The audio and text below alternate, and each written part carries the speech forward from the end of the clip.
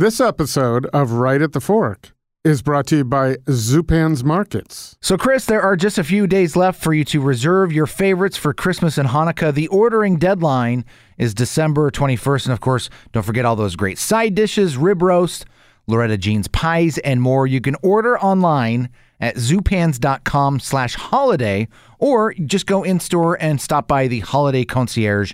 Easy to find. Also, 12 Days of Wine has begun. You can check out Zupan's Markets on Instagram or visit zupans.com for daily sales on magnums and exclusive bottles from the Zupan cellar, perfect for the celebratory season. And of course, we've talked about this often.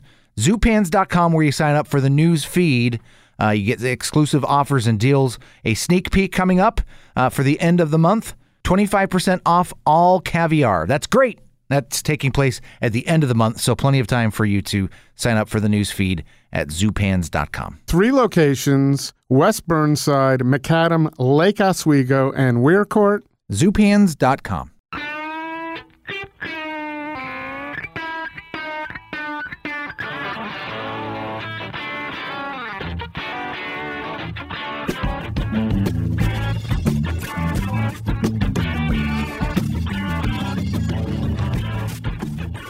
All right, here we go. Time once again, Portland's Food Scene Podcast. It's Right at the Fork with your host, Chris Angeles from Portland Food Adventures.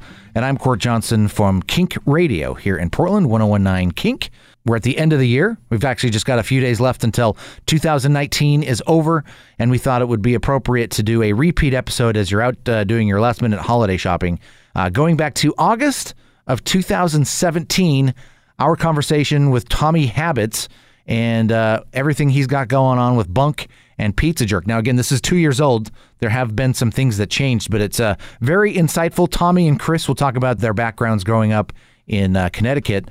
Also going to talk about what it was like to be at Ripe in the early days, how a group of young chefs would eventually set the tone for the Portland food scene that we see today. We also get into Tommy's love of music. So a cornucopia of topics. That's appropriate for this time of year, right? With Tommy Habetz. It's episode 131, a classic episode of Right at the Fork. Enjoy. Right at the Fork is proud to be supported by Zupan's Markets. For over 40 years, unsurpassed quality from the best meats and wines to the freshest baked goods, flours, and more, with a delicious emphasis on locally sourced items. The best of the Northwest Bounty can be found at your closest Zupan's on West Burnside, Macadam, or Lake Grove. And at Zupans.com. Eat well, put taste first, love your food. By Ringside Steakhouse. Owned by the Peterson family for generations, Ringside Steakhouse has long been a landmark of the Portland landscape, featuring impeccable service that has set the standard for nearly 75 years. Enjoy the finest aged steaks, their world-famous onion rings, and even Ringside's legendary late-night happy hour. Whether it's a special occasion, a business dinner, or just a great night out, make a reservation at ringsidesteakhouse.com today.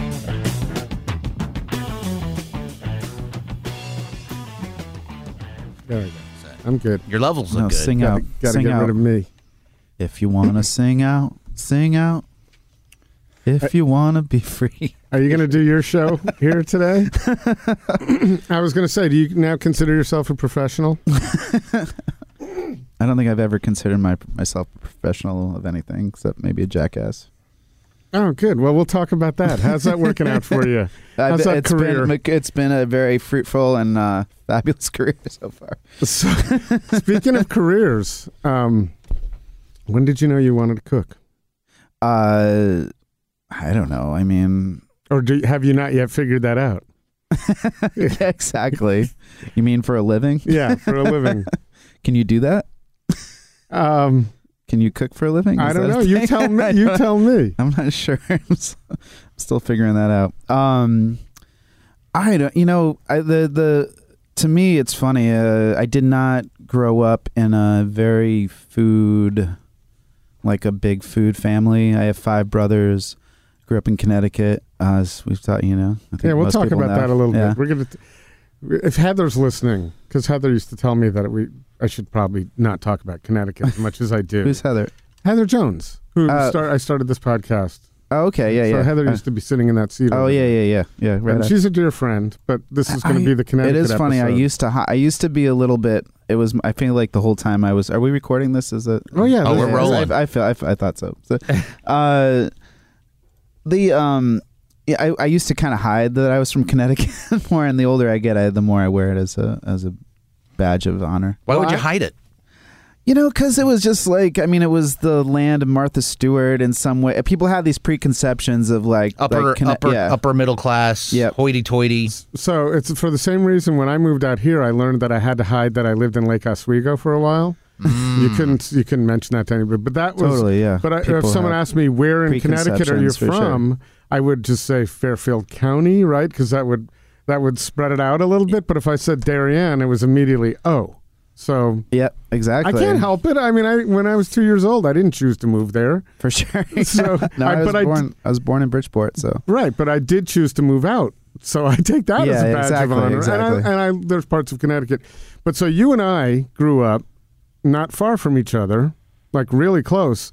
But I was on the more of the Gold Coast side, and you were on more of the Beatport side. Totally. I would tell people I was from Bridgeport for sure, because my dad was from Bridgeport. Even my mom's from Newtown, so yeah. And Bridgeport was tough for sure. Like we didn't even, those of us from Darien, we didn't even go through there. If we went through there, it was on our way to somewhere else on the highway. That was it. But you would never venture down the streets. I was in Connecticut last year doing a poetry conference. Actually, really? Yeah, I actually was. Oh, so the cooking thing isn't working out.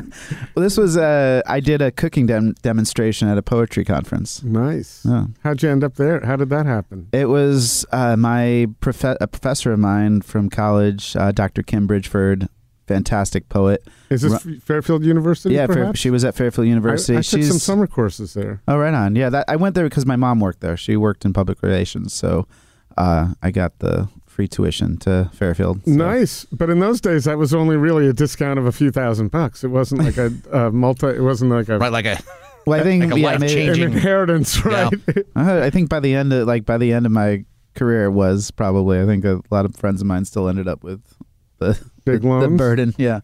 Boy, and I'm showing my age here, but when I went to college, I just found it. My tuition was at the University of Arizona was about $900 a semester out of state. Out of state. Wow.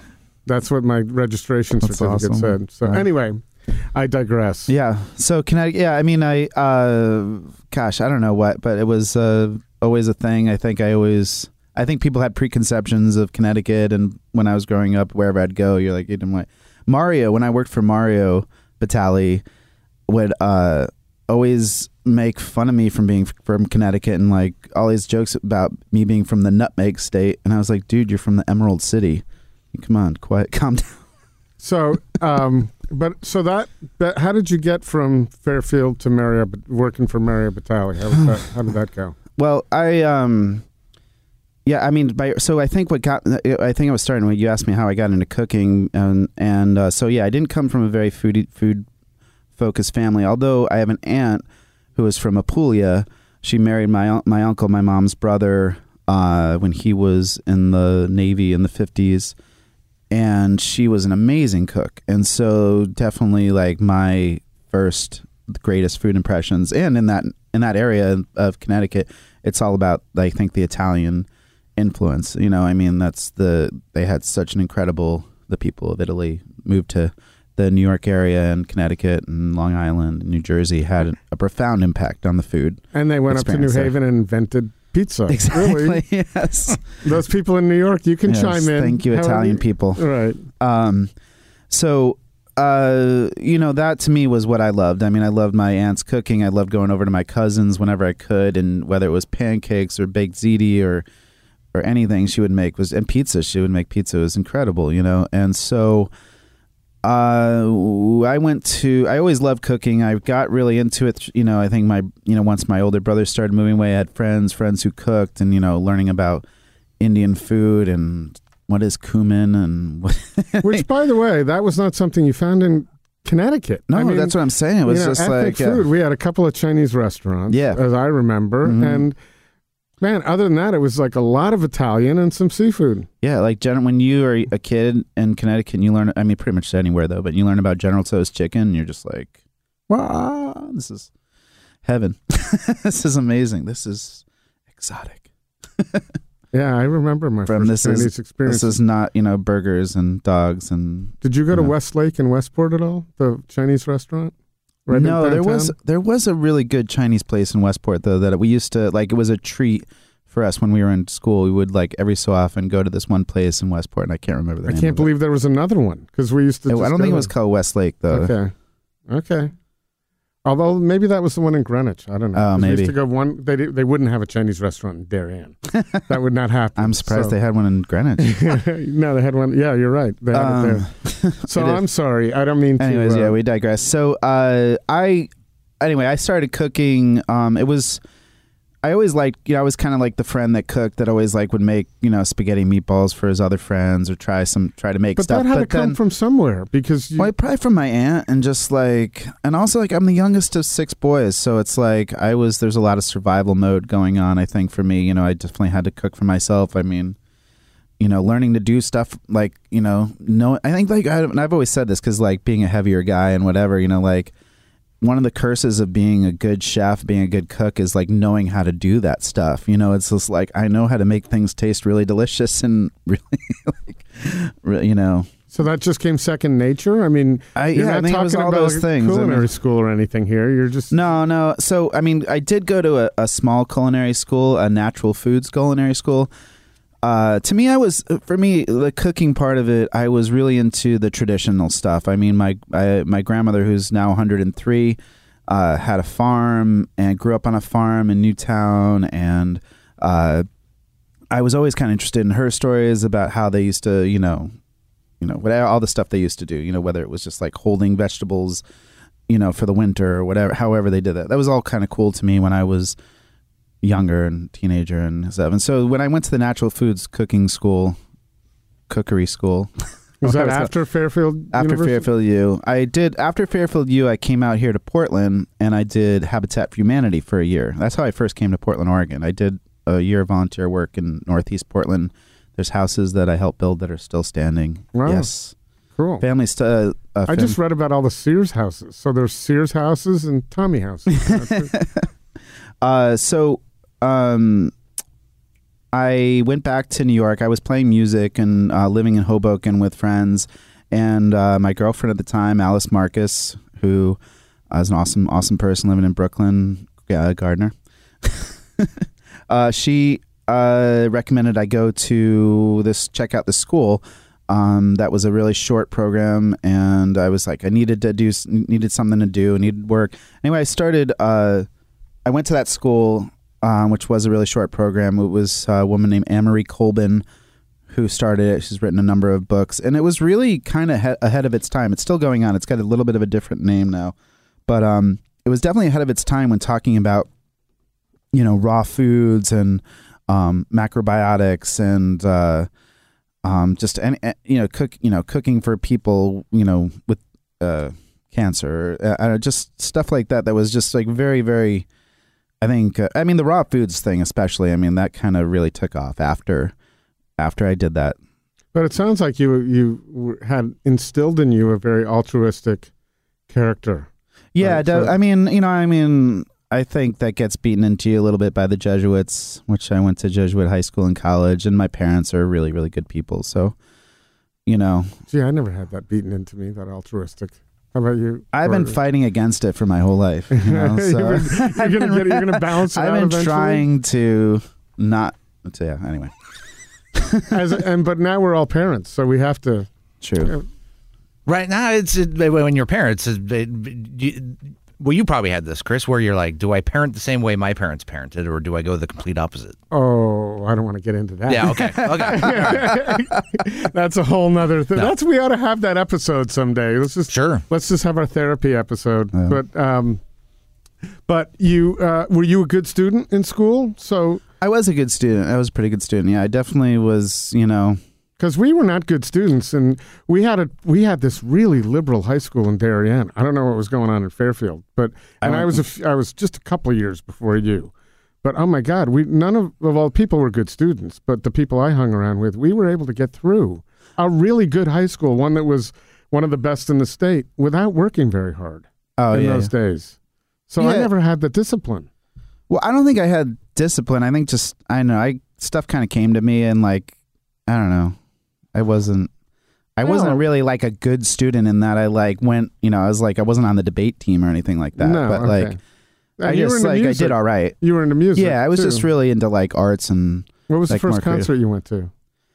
Simon and Garfunkel, actually. Nice. Where was it? Shea Stadium. At Shea Stadium. Yeah. Man. Oh, yeah. My parents took us down to that. It's actually like one of the first shows that I ever saw that was like probably right around then, because that was like when they did that Central Park record and they kind of got back together, I guess, in the 80s sometime.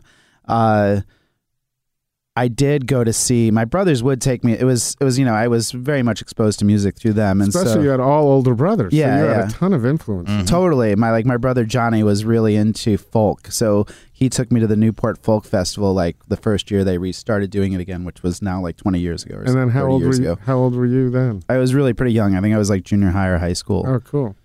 And like my brothers but I did go to see the band open up for Crosby, Stills and Nash at the Hartford Civic Center. It must have been like 12 or 13. And Richard, I think I saw that tour at Madison Square Garden. Richard Manuel was still playing with the band at the time. He like killed himself in Florida like that year, like a year later. So I mean, that was a pretty incredible thing to get to see. So the album cover, Bob Dylan and the band. Yeah. I was at that show at right Madison Square Garden, nice. and then we saw like Stevie Wonder like a week later. Pretty crazy. Yeah. Time, but. Yeah, you definitely have those few years on me to like see some really cool shit, Yeah, but I was after Woodstock. Like my brother wanted to go to Woodstock. I think he was 14 or something. That wasn't even on my radar. I was still. Well, I wouldn't care about Woodstock so much as like New York in the 70s. Like getting to travel down to see shows anywhere, CBGB or Mud Club. I never went I went to the bigger shows, so. Deep Purple at Madison Square Garden. I saw that was the first show. And yeah, let me ask you this, because you grew up in the same environment.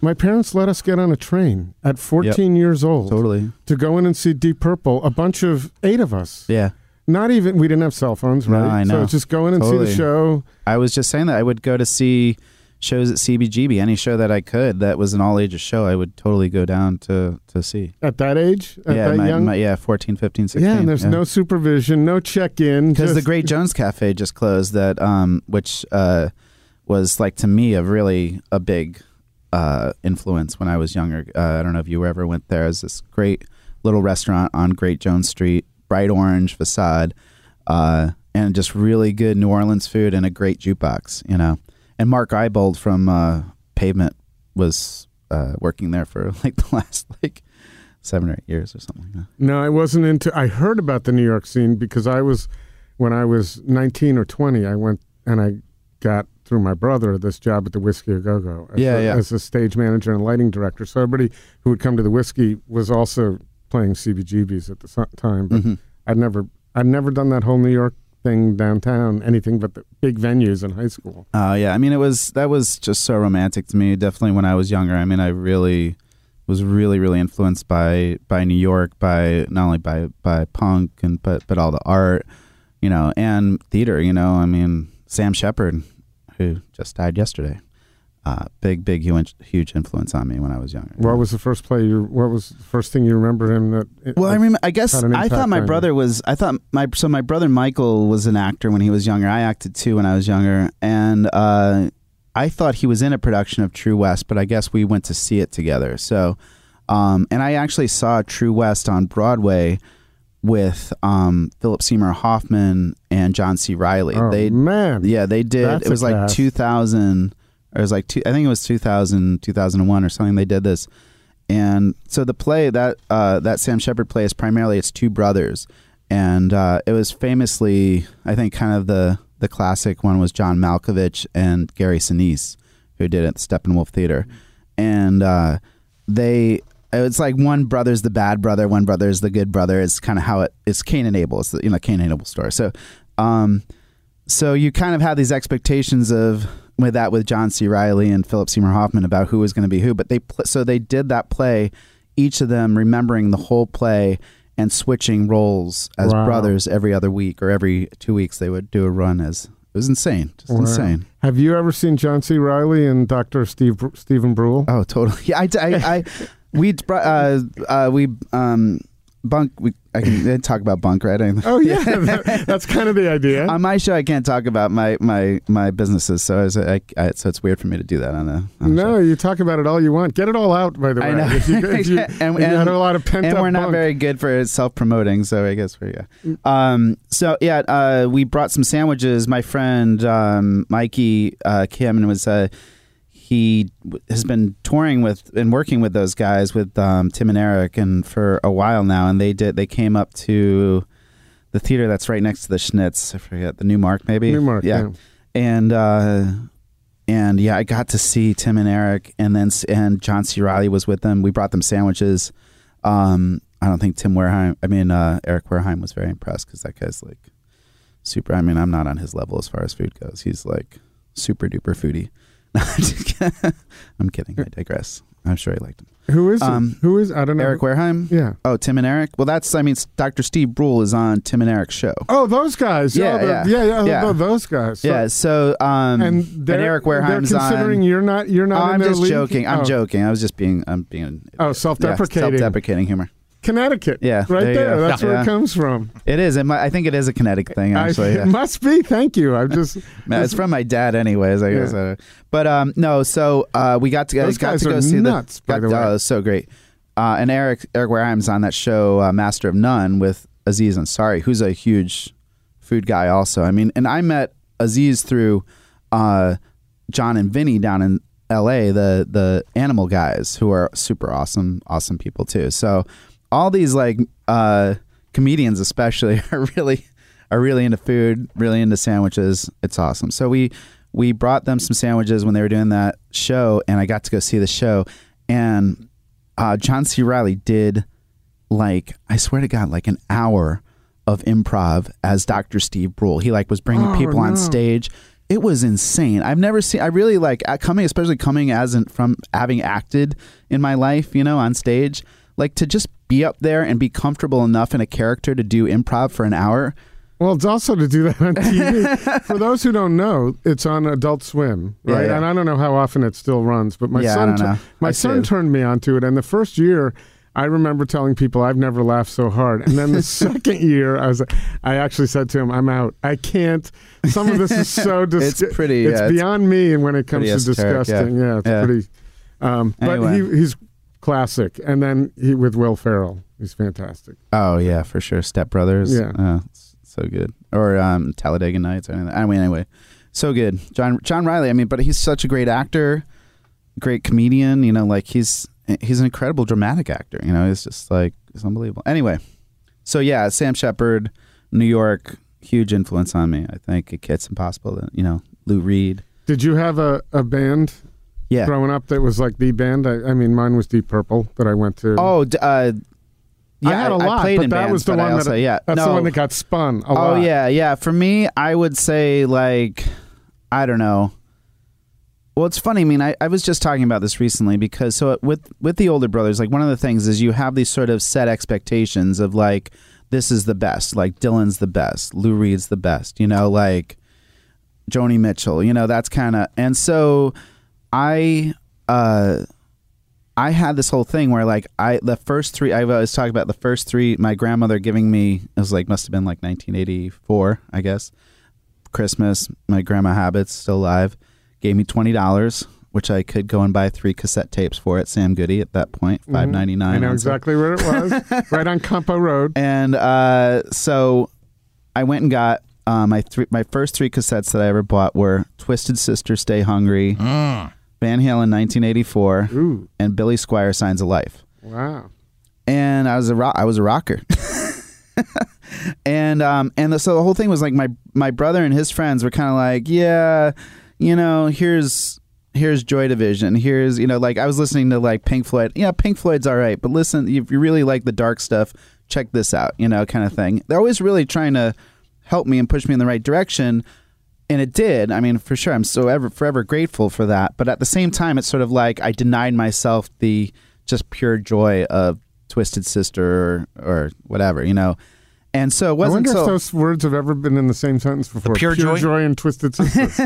oh man, come on. At that age, of course. Are you kidding me? don't And know. I've gone back, like I've listening to We're Not Gonna Take It it's amazing to listen to We're Not Gonna Take It by Twisted Sister with your like 5-year-old little girl who is feeling it so much.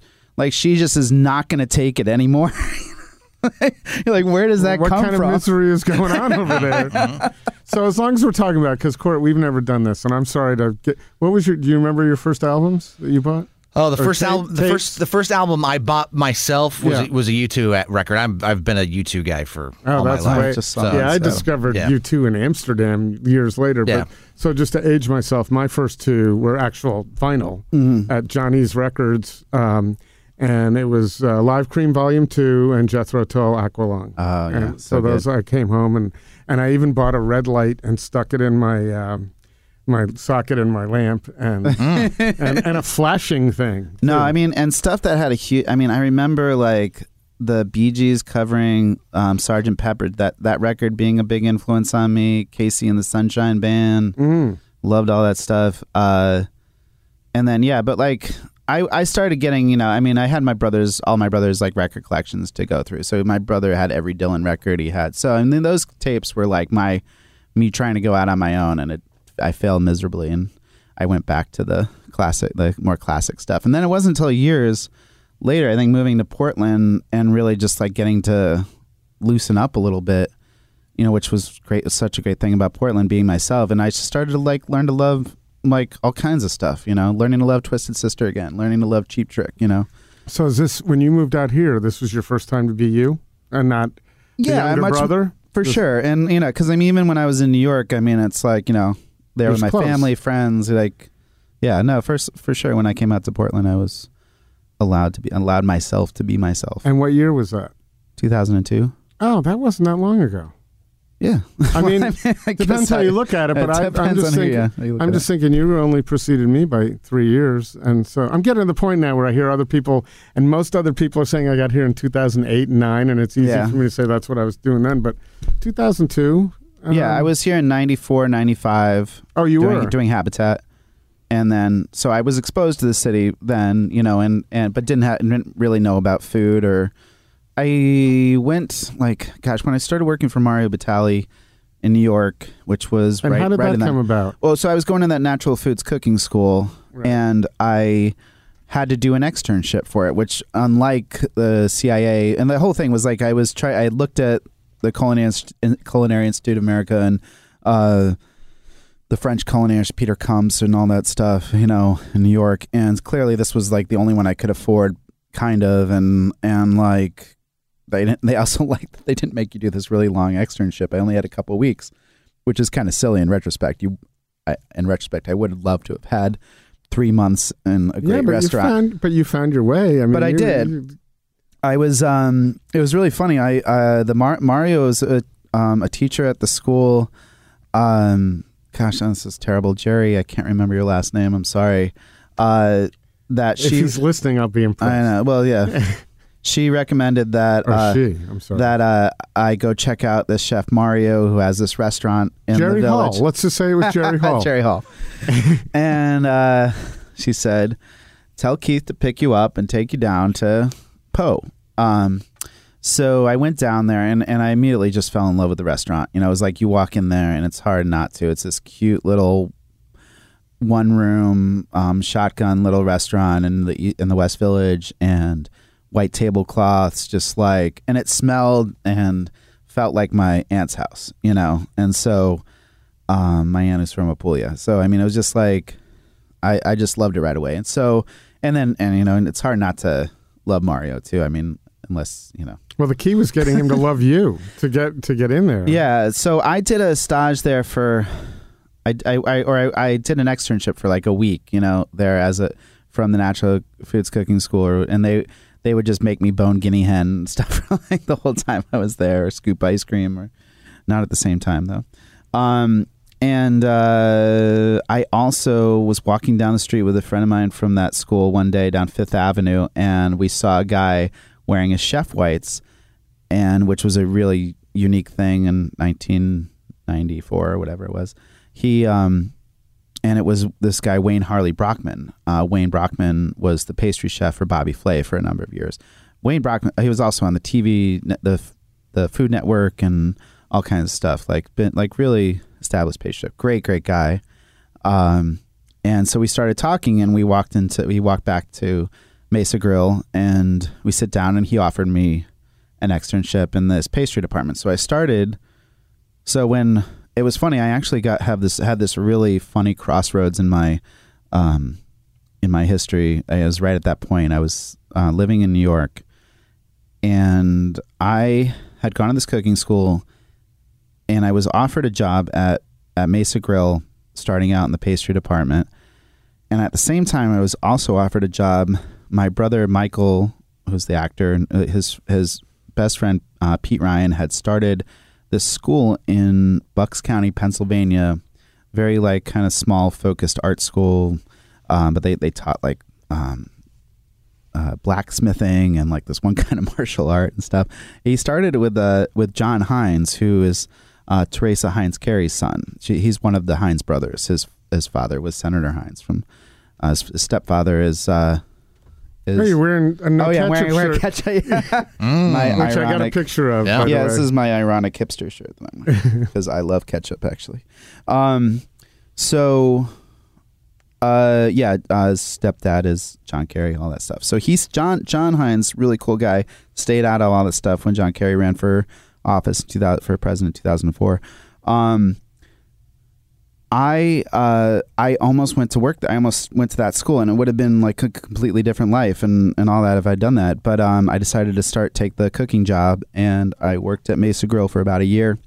I started out in the pastry department, and I would see these mostly women in that kitchen, which was really awesome to be a part of and see and work with all those wonderful women who I'm still friends with, many of them.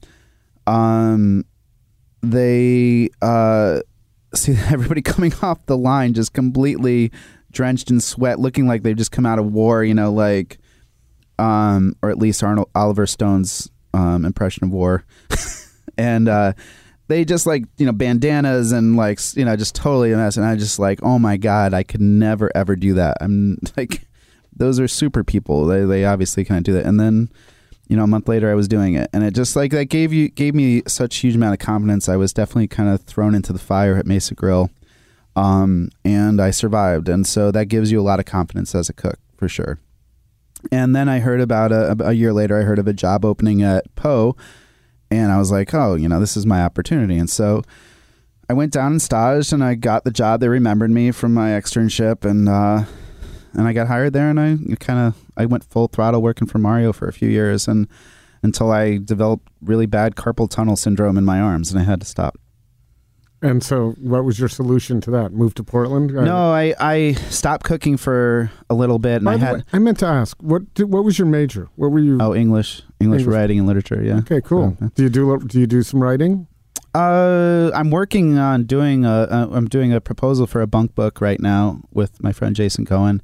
And I write stuff here and there. I mostly wrote poetry and song lyrics and stuff like that in my life. So I'm trying to get back into that again. Every so often I'll jot stuff down. Yeah, well, you're in a good place. We are pausing here, Chris, to talk about one of our favorite places to eat, Ringside Steakhouse. Love the place, and whether you're in the dining room or the bar, always a stellar experience. I have to say, we've been going there for a little while now. Yeah. I mean, of their 75 years, I know, I think I first went there when we moved out here years ago, and then for some special occasions and along the way. But lately, been going quite a bit, and we had a new server. He wasn't new, but new to me. Right. Scott was just provided such a wonderful thing, and it calls into light, brings into light how wonderful the service is at Ringside. No matter who is taking care of you, it's always done with the utmost care and pleasantness. I think I've had Scott a couple of times. Yeah, I haven't. Yeah. That was the first time. It's great. It was great. And then, of course, there's Jimmy in the bar and Andy in the bar, Angelica in the bar. Yeah. All these great You go to people. the bar a lot there, Chris. No, I don't, but I was there last night. That's why it's all coming to mind. And so in the bar now, they have a happy hour. For the first hour they're open, the bar menu is half off. And a couple of things come to mind. Shrimp cocktail, half off. Yep. And also their burger is fantastic. Yeah. The happy hour is technically, just for happy hour in general, is Monday through Saturday, 9:30 to close. Then Sunday from 4 to 5, that first hour they're open. But then the bar menu is half price. Right. The first hour they're open, and then during happy hour. And that's new. Yes. That's all new. That's part of the whole the 75-year celebration, the redo of the whole place. And it's just, if you haven't been there in a while, go, because you're going to find something, that you remember fondly, and also something brand new. Right. And they have the most comfortable seats in the bar. You're not going to want to leave either. Right. So I think they do that on purpose. Yeah, I think there's probably some method to that non-madness. It's great. So Ringside Steakhouse. And of course, this is holiday time. There's nothing better you can do for someone than get them a Ringside gift card for the holidays. Yeah. And so what you should know is right now with the gift cards, if you purchase 300 in gift cards for Ringside, there's a $50 bonus card in it for you. So you can use that for yourself. You can use the whole $350 for yourself. So just get a little added value. And also, if you buy $500 in gift cards to Ringside, there's a $100 bonus card in it for you. And the bonus cards are valid for January and February 2020. So you got to get there soon, which is a great idea anyway. Oh, yeah. I'm thinking about all of the lobster mashed potatoes I could eat with that extra money. Yeah, there's a lot you can do with that. Oh, yeah. But even if you're not getting gifts for people, which I think is a great idea. Sure. But hedge your bet on going to Ringside and get some extra value. $100 for 50. What's the math there? $100. 20%? Something like that. No. Yeah, there you go. Yeah. Ringside Steakhouse is the website. That's where you can get the gift cards. You can also book your next reservation there right on the website. Right. Perfect. And if this went a little long, Merry Christmas, Happy Holidays, Ringside. You've been very good to us. Yes, Thank you have. very much. Mm-hmm. So, I mean, because you're doing what you like to do. Totally. And you got a radio show on xray.fm. Yep. Right? When do people find that? How do people find that? Just so we're on me and my partner Matt Brown are on every Monday from 6 to 7 on X-Ray FM. So 91.1, 107.1. Cool. And now you got bands coming into Bunk. Yes. Which is Bunk Bar. Yes. And since the get-go, we've been doing that for 7 years now. Right, but I'm just saying, as far as doing it the way you want to do it. Oh, yeah, absolutely. And putting together the things that you love. Totally, without a doubt. Absolutely. I mean, doing pizza now is just, it's dreamy. It's the best. Did you have a pizza place in Connecticut that you remember? I mean, I had Did you know Post Corner Pizza in Darien? The Greek pizza? Yeah, I love Greek pizza. I mean, that's definitely, the Greek pizza's, the inspiration for us doing the cast iron pizza at Pizza Dirk. There's so many great. I loved our cooties in Westport. I'm sure do you remember that? No. Oh man, I may have been there one time. I don't know. It was there for a while. It was right where that Carvel is, closer to the Fairfield line. I don't know, like right where. Yeah, I know where that Barnes is. and Noble. I used to go to the Carvel on the Darien Norwalk line. Did you ever go to Old McDonald's Farm? Was that around when you were a kid? Was. No, I don't know Old McDonald's Farm, but it was like Stu Leonard when I grew up. Yeah. But our cooties was really good. They did like this fresh, not a fresh tomato sauce, but like a not very seasoned canned tomato sauce. You know what I'm talking about? So it was came off as very fresh. Mm-hmm. Like it was seasoned with salt, but not a lot of garlic and oregano and that kind of stuff that you typically had. It was more and it was a square pizza that our cooties did. I don't know. It was so good. I used to love that. And then, but my favorite, there was a place in Bridgeport called Jenny's. That to us was it was the ultimate, and to me, or anyways, it was the ultimate Connecticut pizza. It's not there anymore. Hasn't been there for years, but just Scamorts, just so good. I mean, it was the best. It was, and I think it's funny to go back to Connecticut now, and I mean, I really would love to go back to Connecticut again. Well, we're talking about at this stage of the game, we don't have it, but you and I are talking about doing a little Connecticut trip. Yeah. So I think that would be amazing. I think it'd be fun. So we're kind of at the planning stages now. So, but this is going to stream in a month. We might be closer in a month. I think it'd be a lot of fun. It would. Yeah. I mean, it's just funny, but I mean, it's like my tastes have changed obviously my palate's changed up, but I mean, it's funny. Like I think some places are different for sure. I mean, Pepe's is different, I think, a little bit, but they still do. I mean, what they eat, I think everybody, it's very subjective what you like and what you don't like, but I mean, Well, you know what happened? The media got a hold of it all. So when we were there, it was just your pizza fault. places. Well, I don't consider myself, but they were just pizza places. And now there's Thrillist and there's lists of all the greatest pizza, and it's just nonstop lists. And so now they're famous, and they have even more larger, longer lines. So that in order to handle that, they had to open new Pepe's in 6 different locations. Yeah, which isn't the same.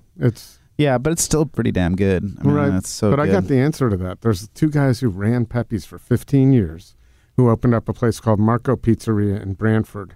Same pizza as Pepe's, awesome, without the whole to-do. We should go there when we go. Well, that was someplace I wanted to put on the list because there we can arrange something. But at any rate. I mean, because all the places, the places that I loved and grew up with aren't really there anymore. I mean, even like Mike's Pizza in downtown Fairfield, like is... totally different than it. Did you guys hang out at the beach? Did you go down to the beach in high school? Because that's all we did. Yeah, go down to the beach for sure. Yeah. Huh. So, I was just talking about that. I was just down at in Coos Bay, and walking along this really cool beach, and I was just like, it's funny. Like I have this. It's so embedded in me. I know you know what I'm talking about. Is like going to the beach and there being the smell of French fries and hot dogs and all this stuff, because there'd always be a stand at the beach in Connecticut, and it was just like, it was awesome. The sand and the burgers, the sea and the burgers and the But we weren't really hanging out fries. on sand. We were just hanging out in the parking lot. It was in and out all night. People day and night. People coming and going, and beer and pot and all. It was especially. I mean, like because you're also closer in age to my older brothers, and I remember that, like, it was a different environment too. Like in Connecticut when they were growing up, 18 was the drinking age. Right. It changed, like, right. My brother Michael, who I think, he's going to kill me. I think he's like maybe like 53, 54, I think. But he is, he's maybe not that old yet, 52. I don't know. But anyways, it was kind of like right when it was always this funny joke that like every time he would, like a few months before he would turn 18, they would raise the drinking age to 19, and then they raised it to 21. Oh, they did it in increments? I don't know. It was something. It was 18 when I was there. Yeah. And we had open campus, too. So we could drive on and off of campus all day long.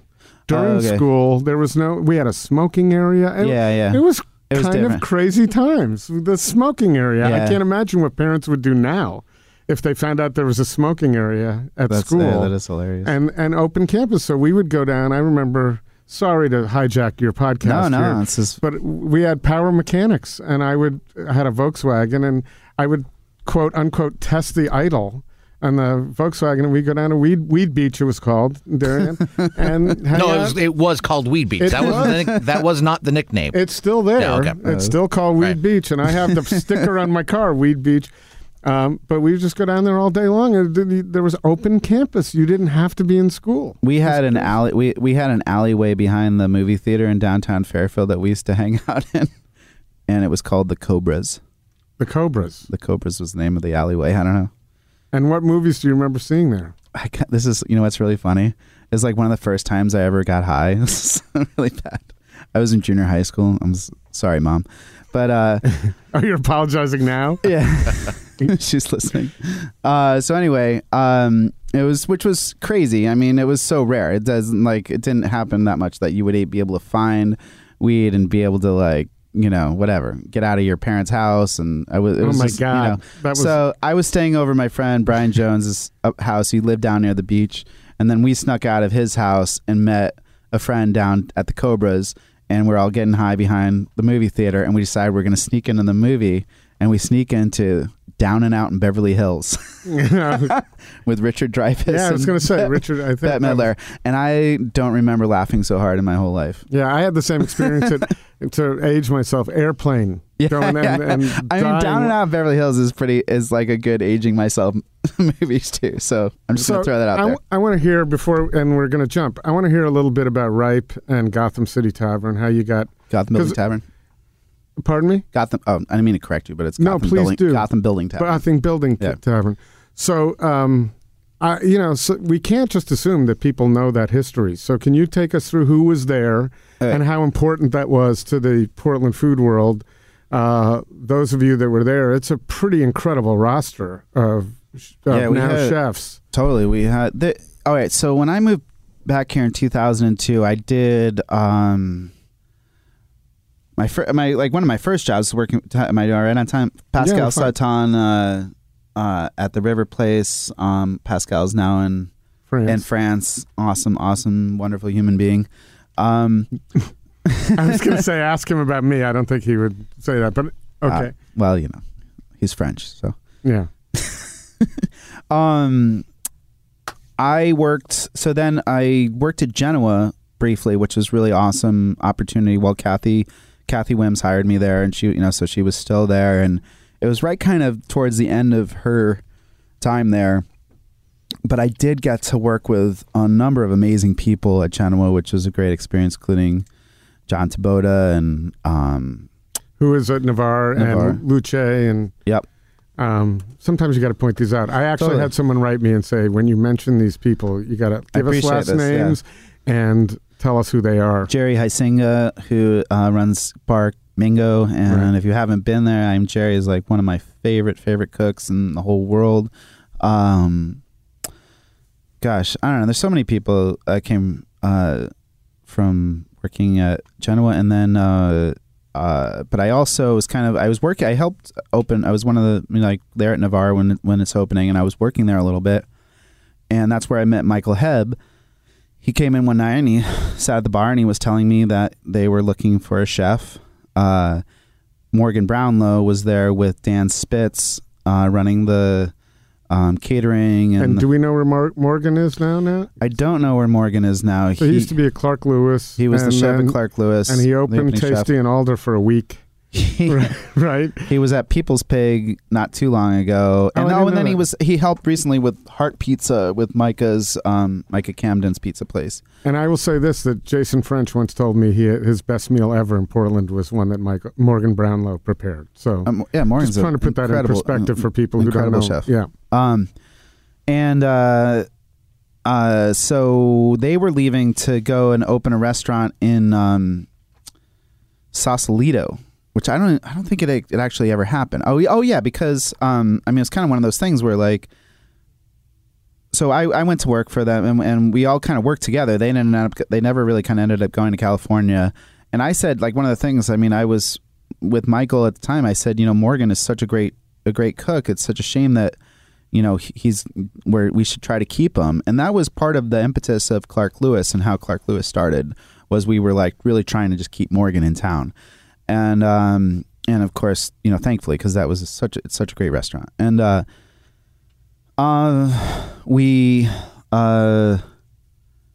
so Clark Lewis was a big success. We got the Oregonian Restaurant of the Year when it opened, and really kind of, I think, changed things a little bit in the Portland dining scene and showed that some upstart kids could do something really good. And Ripe was going really well. We were doing family suppers. Naomi would do a bunch, and Naomi Pomeroy of Beast. Yep. And Naomi's a fantastic chef. And so what started is so we then decided to take the Gotham Building coffee shop, which we had always had and always been running, and turn it into the Gotham Building Tavern. And I was really into the idea of the gastropub revolution sort of that was going on in England. I went for my honeymoon to London to go and eat at some of these places, and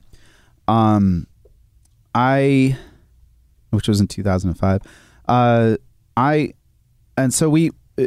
thing was, I think there was just when we did Gotham, there was a lot of stuff. There was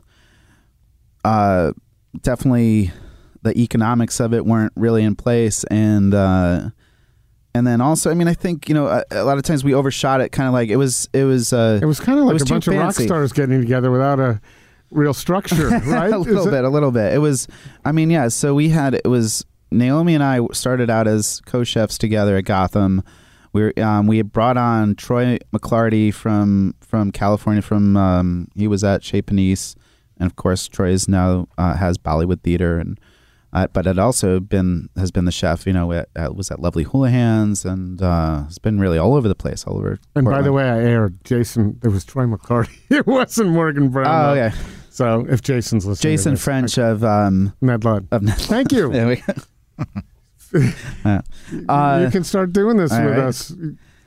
And then our sous chefs our opening sous chefs were Gabe Rucker and Jason Barkowski. So I mean, we definitely did have a super staff, and and then Johnny Henry, who's at Interurban now, and Scott Vivian was there, who's a chef at Beast in Toronto, and we had this incredible. Travis Engel has been the backbone of a lot of restaurants in Portland, for sure.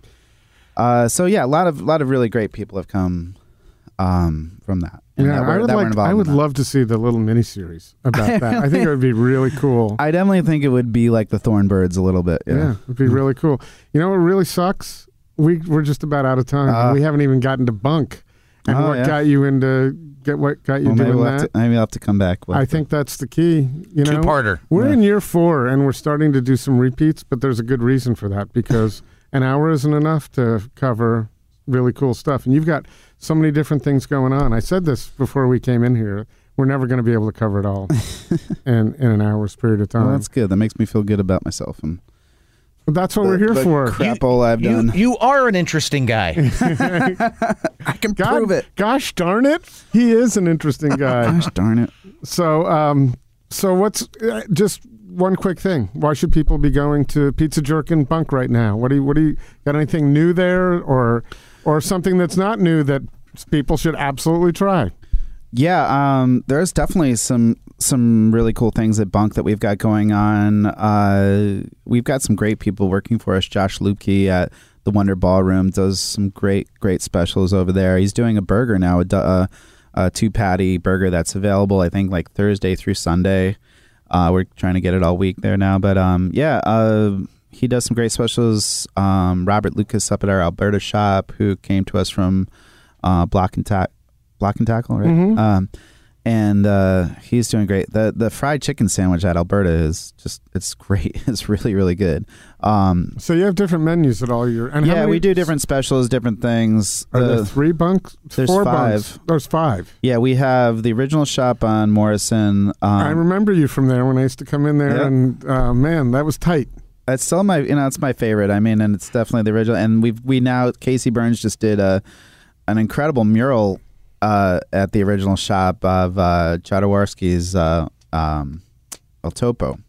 So I've seen a little of that classic. I haven't been into there since Bunk Bar opened on Water. Right. That's my go-to bunk, because coming from Southwest. Oh yeah, it's always the easiest. Yeah. But we have a little shop downtown next to Little Bird, and then we've got the Bunk Bar on Water, Bunk Bar at the Wonder Ballroom, and up on Alberta. Right. Oh yeah, that's 5. Yeah. And we're in the Moda Center and Providence Park, and have the truck too. How's that going? How's the Moda Center going? Awesome. Yeah, the Moda Center is a trip. Yeah, that's a blast working there. Cool. Blazers going to be good next year. Are you a Blazer fan? Yeah, I love the Blazers. I'm not like a big sports guy, so I couldn't tell you if they're going to do well next year. I mean, yeah, they're going to do well next year. Well, you're hoping they do, because the more people that are, they sell out anyway, right? Whether they do well or not. I think, I think they do really well, yeah.